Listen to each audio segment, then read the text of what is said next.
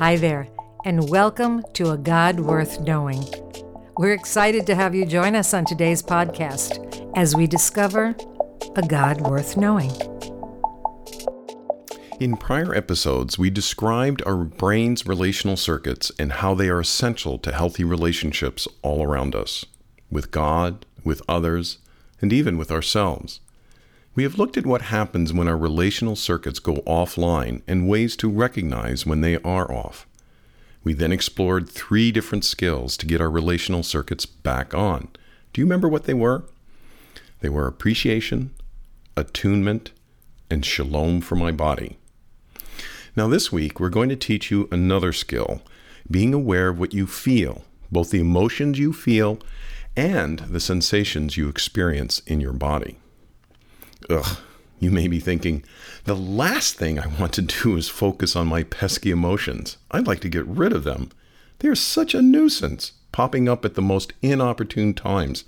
Something upsetting happens, and there they are, leaving me feeling vulnerable and exposed, though I never want to admit it. I know, I have felt that way too, but hang with me here. Many of us are going through life blissfully unaware of the emotions we don't want to feel. And, my friend, that is not a great strategy for a healthy life. Why? Because the only way to have a truly intimate, transparent, and safe relationship with anyone, except perhaps your pet, is to know what you are feeling. Right now, in this moment, how can we share ourselves if we don't know where we are? How can we get our relational circuits on if we don't realize they are off? How can we tell if any of these exercises, appreciation, attunement, and shalom for my body, are working if we don't know what we are feeling?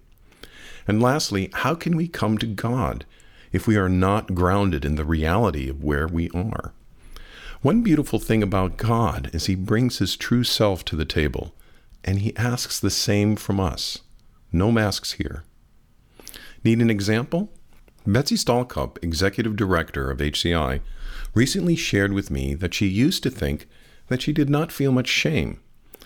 But as she began to pay attention to her emotions, she realized that the opposite was true. She was feeling so much shame that it was unbearable. She was unable to face it. As she became aware of her shame, she started to see how rapidly she deflected it onto others. It was a killjoy in her relationships. She saw that if she could not own it, it could not be tamed. Are you starting to see why this is important? We can do a lot of damage to our relationships and even to ourselves if we dismiss what we are feeling. You may be saying, but I don't feel much. I'm going to place a bet that you do, but you have learned to dissociate from what is there because you have experienced that your feelings were not received or validated.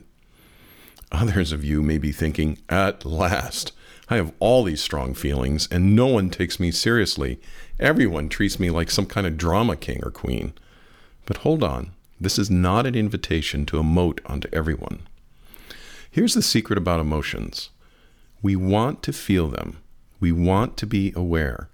We don't want to push them aside and stay stuck in the pain. Ideally, we want to train our brains and bodies to work together to help us regulate our emotions. What do we mean by regulate? We mean that we steady our emotions by returning to a stable base of peace and calm. Even good emotions can overwhelm us beyond our capacity. By paying attention to our bodies, we can see when it is time to quit and take a breather. Whew! It might look like this. Wow, that teacher won't look at me, and I have so much to share. He's ignoring me. This doesn't feel good. I think I'm feeling shame. I don't want to stay stuck here. I want to take action. I'm going to focus on a strong appreciation moment to calm myself, so I don't make a fool of myself in my triggered state. Now, you could also ask a friend in that moment to attune to you, or do shalom for my body, which may be okay since the teacher isn't looking at you anyway, although they might start. God gave us the ability to feel emotions for a reason. They are woven into our design because we are His image bearers. And get this, He feels emotions too. Jesus would laugh, He grieved for others. He got angry at the hard-hearted law enforcers. He would celebrate, and he wept in sadness at the tomb of his friend Lazarus. Being human is being able to feel. So many of us live in denial, focusing on where we want to be instead of what's going on inside. God is okay with where we are, and that is where our journey begins, in our messy reality. Would you like to practice what we've been talking about? If so, in a moment we're going to pause so that you can put words to what you are feeling right now. Are you content, bothered, sad, preoccupied, joyful, expectant? Let whatever words come to mind surface, and if you would like, write them down. Now be honest about the feelings and the words that come up. Write what you are really feeling and not what you wish you were feeling. It would be easy to think, well, we should be happy or we should feel bad. Dismissing the feeling because it is not what is expected is not helpful when we are trying to own our own feelings. Having a hard time coming up with just the right words? Well, we have a chart of feelings on our website, agodworthknowing.org, that you can scan to find just the right word.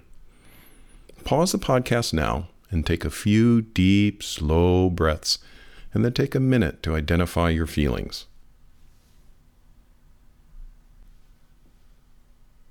How did that feel? Did you experience some relief by actually acknowledging, yep, that's what I'm feeling? Many of us find that when we actually admit that we are feeling shame or sadness or fear, it somehow settles our hearts. Or we can have revelation that we're actually feeling happy and content and rest in that state. No words come to mind? Well, that's okay. This may be the first time you have ever stopped to think about what you are feeling. Again, many of us have been conditioned to think that feelings are unreliable, and the best way to deal with them is to push them aside.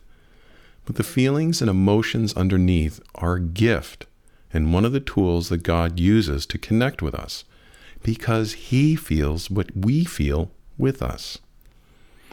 Next, we're going to pay attention to any sensations we may be feeling in our bodies. They can carry the weight from our emotions and be housed in pain or inflammation.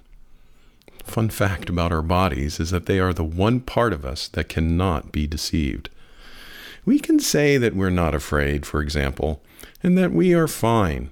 But if our hands are slightly shaking, our throat is getting tense, our heart is beating rapidly, or we feel a warm flush rising to our face, our bodies are reporting a different reality. While we are saying one thing, our bodies do not lie.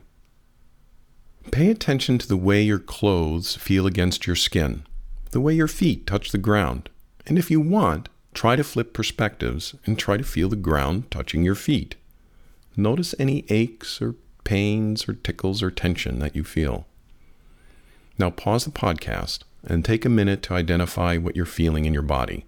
See how many sensations you can come up with. How did that go for you? Well, for me, I felt my glasses resting on the bridge of my nose. I felt my chair pressing on the back of my thighs. I felt a tickle on my neck, a gurgle in my stomach, and some stiffness in my lower back. And I also heard water running somewhere. Now for you, was that easy to acknowledge, or did you find yourself wanting to avert your attention elsewhere?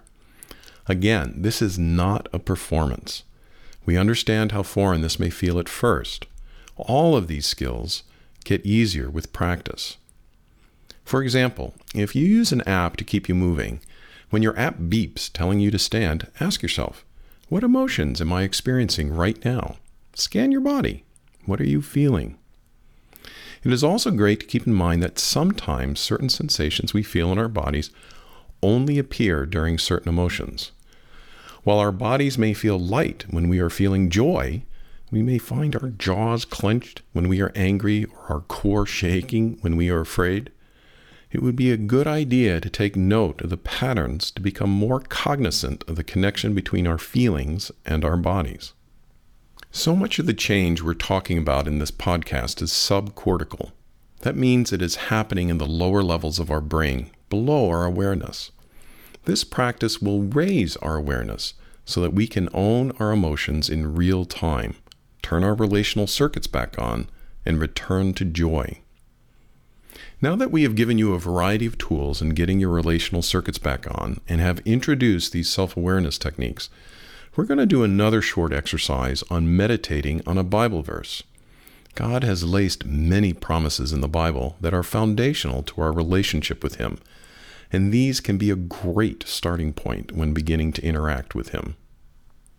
As we mentioned in the first episode, Emmanuel means God with us. How can we know He is with us? Well, we can begin with the Bible. In the book of Hebrews, chapter 13, verse 5, God says, "I will never leave you or forsake you." Now, that's a pretty popular verse that's often thrown around by well-meaning friends or bumper sticker memes. But have you ever taken the time to sit and meditate on what that actually means? Perhaps today God wants to give you deeper meaning to that promise. If you would, take a minute, relax, breathe slowly and deeply, and think about what it means that He, God, will never leave you or forsake you. Let that thought sink into your soul. Ask for His help if you would like. Simply say, "God, help me to be still and focused for this 1 minute." He's with you in your current situation.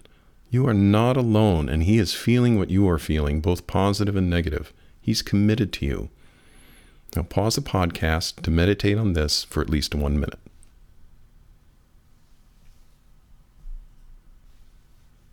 Now, let us check our emotions and body. How was that for you?